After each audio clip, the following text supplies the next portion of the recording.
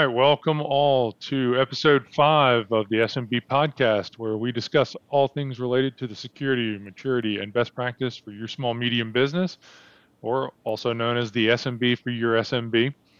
I'm your co-host Mark Gibson, alongside my friend and business partner Mike Almeida. Mike, how are things for you today? Fantastic, Mark. Fantastic. I'm excited to talk about today's topic for sure.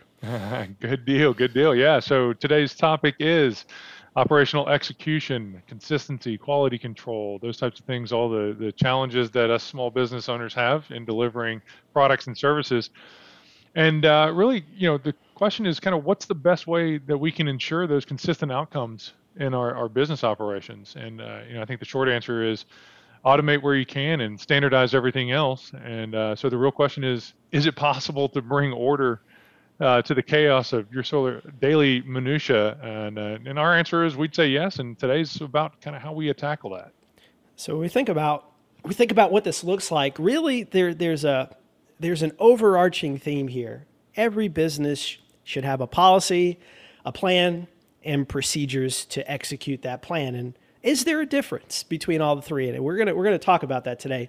But us as business leaders, ultimately, our job is to articulate all the expected outcomes we foresee for a business and lead their teams to deliver those expected outcomes. And it takes a plan, it takes execution, and it takes those detailed procedures to do it, right? I mean, that's essentially what makes up a business. But what happens when there's more than one person? Right? Yeah, yeah, exactly. So, Mike, it's a complication even for the smallest of businesses, right? As soon as you add a second person, you're you've got a need for quality control within your organization, right? In terms of the operations, with one person, you've got a little bit of a need because you've still got to understand. I can tell you, I can't remember what I did a week ago, and so to be able to execute a procedure or a process the same way each time, it's good to have something of a reference point. But that becomes even more critical when there are two people. And of course, it's a multiplying factor as you go along, but then you start to introduce uh, that person's perspectives and uh, interpretations of where you need to go. So that's what we're talking about when we say, a business leader's role is to make sure everybody has the same expectation for what those outcomes should be. Essentially, when we bring new people, we onboard new people to an organization. In order for them to be successful, you should be able to put something in front of them and give them guidance. So it's not their idea of how things should get done. It's already predetermined. And so I'm going to start with policies, right? What is a policy? It really defines a common set of expectations, and it gives you an overarching idea of what the company is expecting to do and really set the bar for what those are. Aside from policies, we also have plans. Plans are used to establish predetermined series of steps that you take during an event, and it's essentially a collection of procedures. And I'm going to let Mark talk about procedures, but if you take this collection of procedures and you use them to respond to something specific or like a trigger, this could be a crisis or it could be a next sub procedure, a next sub process based on the results of something that happens previously. And again, these are the first two layers, and then you go into procedures. Yeah, and if you think about how those two go together, it's building a little bit of a well, if you go from down up, it's building something of a pyramid, right? Each of those layers Mhm. are tied to the one above them, and the policies are sort of the what that you need to accomplish, and maybe even the why. And then the plans are going to be like you said, this collection of procedures. The procedures are going to be the how. How do we execute it? How do we deliver it? And if it's a shared reference point, Mike, you're going to do the same thing for that particular procedure that I'm going to do the next time. And the level at which you define that's going to be dependent upon you as the business leader deciding how much variation can I be okay with, in terms of how, you know, user one and user two complete that task. And if it has to be precise with no variation, you've got to really build those procedures to that level. But also um, make sure that it's there for somebody else to be able to reference. We talked in the past about there sort of seems to be this stigma that, hey, I can't remember everything in my head. Like just in general organizations, to say, it's one thing to be familiar with the task and the concepts and so forth, but I mean, there's so many things I just can't remember anymore, and I just reference a document that says, hey, steps 1 through 7, here you go, boom, oh yeah, that's right. And so that way I'm doing it the same way every time, and it really can eliminate some of those um, detail mistakes. And again, as I mentioned in the opener there, automate that if you can. That's right. Because then you don't have to worry about it all. But it's just not possible to do that sometimes. And so, and there's nothing wrong. There's nothing wrong with that. I mean, again, you just said it. There's stigma. Like if I can't remember how to do it, people are going to look bad on me. Who cares, man? Yeah. There are many times where I look at a piece of paper and follow it to the T. So I make sure that I don't miss a step. It has nothing to do with Mike and how great he is at remembering things. This has everything to do with following a procedure to make sure that the outcome is what the business expects the outcome to be, right? And so these are essentially the blocking and tackling for your business. So it doesn't have to be in your mind. It's perfectly okay to look at a piece of paper. Yeah. So if you take, all these three things that we just talked about at different levels, right? And there are levels to this. The policies in particular, they're not going to get down into the nitty gritty of the procedures. They're going to set that viewpoint, say at, I don't know, depends on what you're looking at, but 20, 30, 40, 50,000 foot level of what needs to happen for the organization. So that when those procedures are defined, you know that they are working within the framework of that policy. But you put all of those things together, and it's that common reference point for your organization about what, why, and how things are going to operate. And it really, that becomes your organizational governance. And it provides a connective tissue for the team. That's really what communication is about, and it's really where operational consistency and execution comes from, is that we're able to scale and repeat the same tasks over and over and over at a particular level.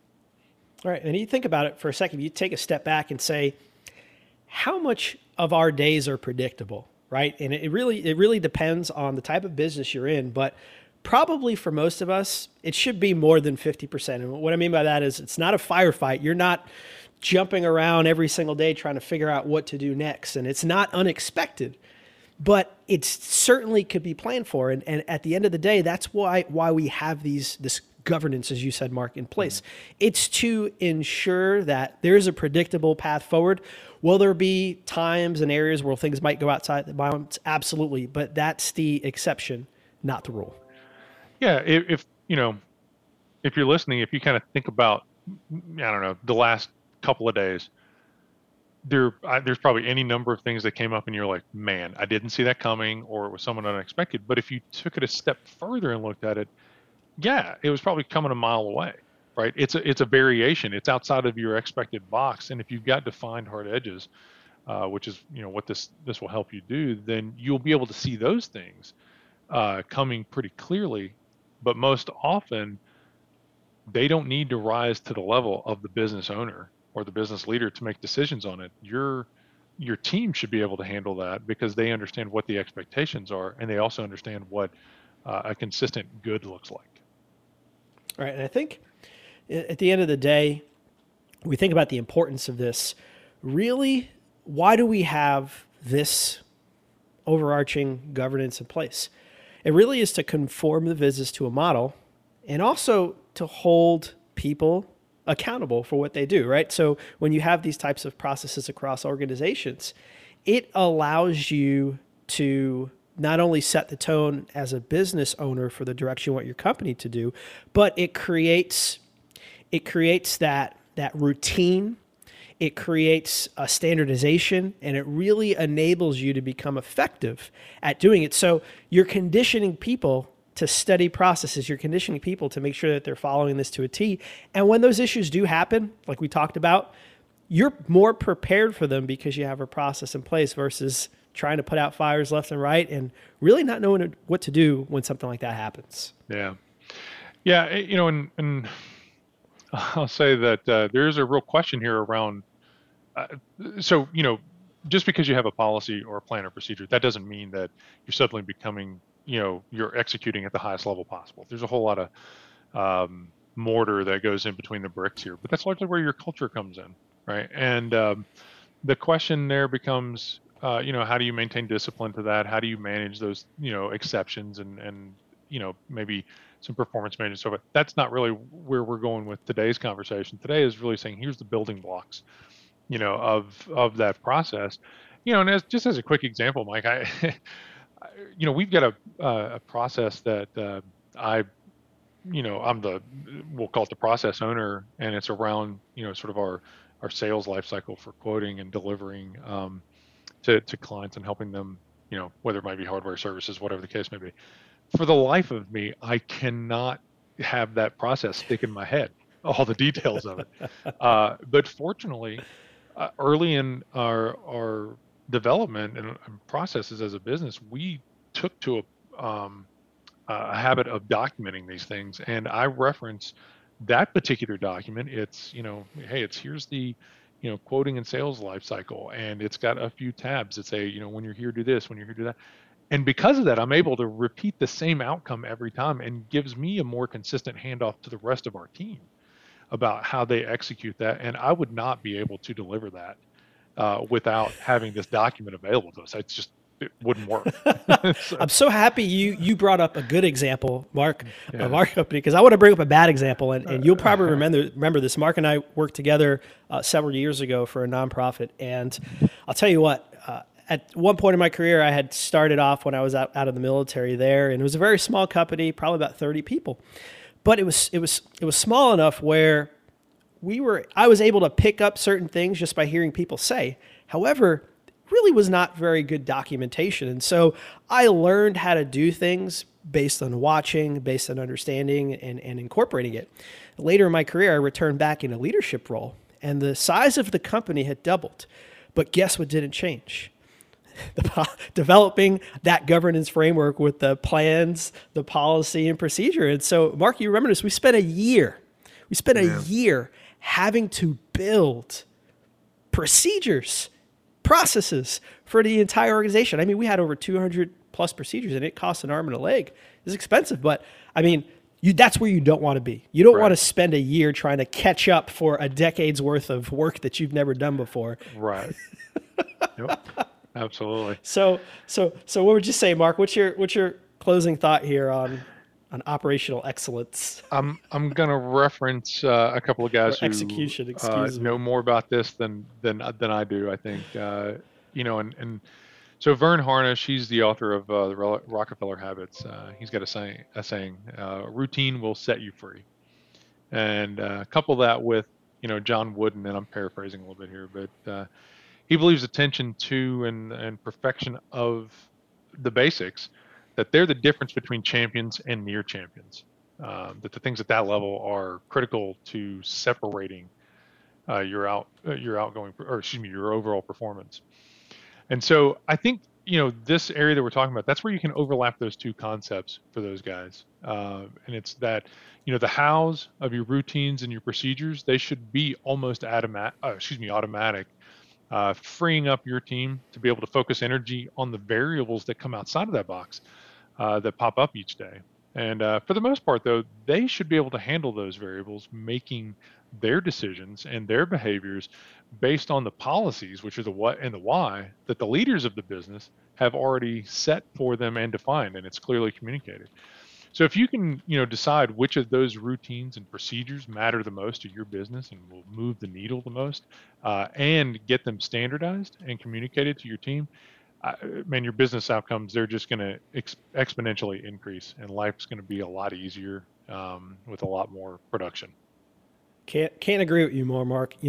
As we wrap up and close here, I spent 12 years in the military, and if there was one thing that I admired about the Army, is the precision execution for just about anything and everything.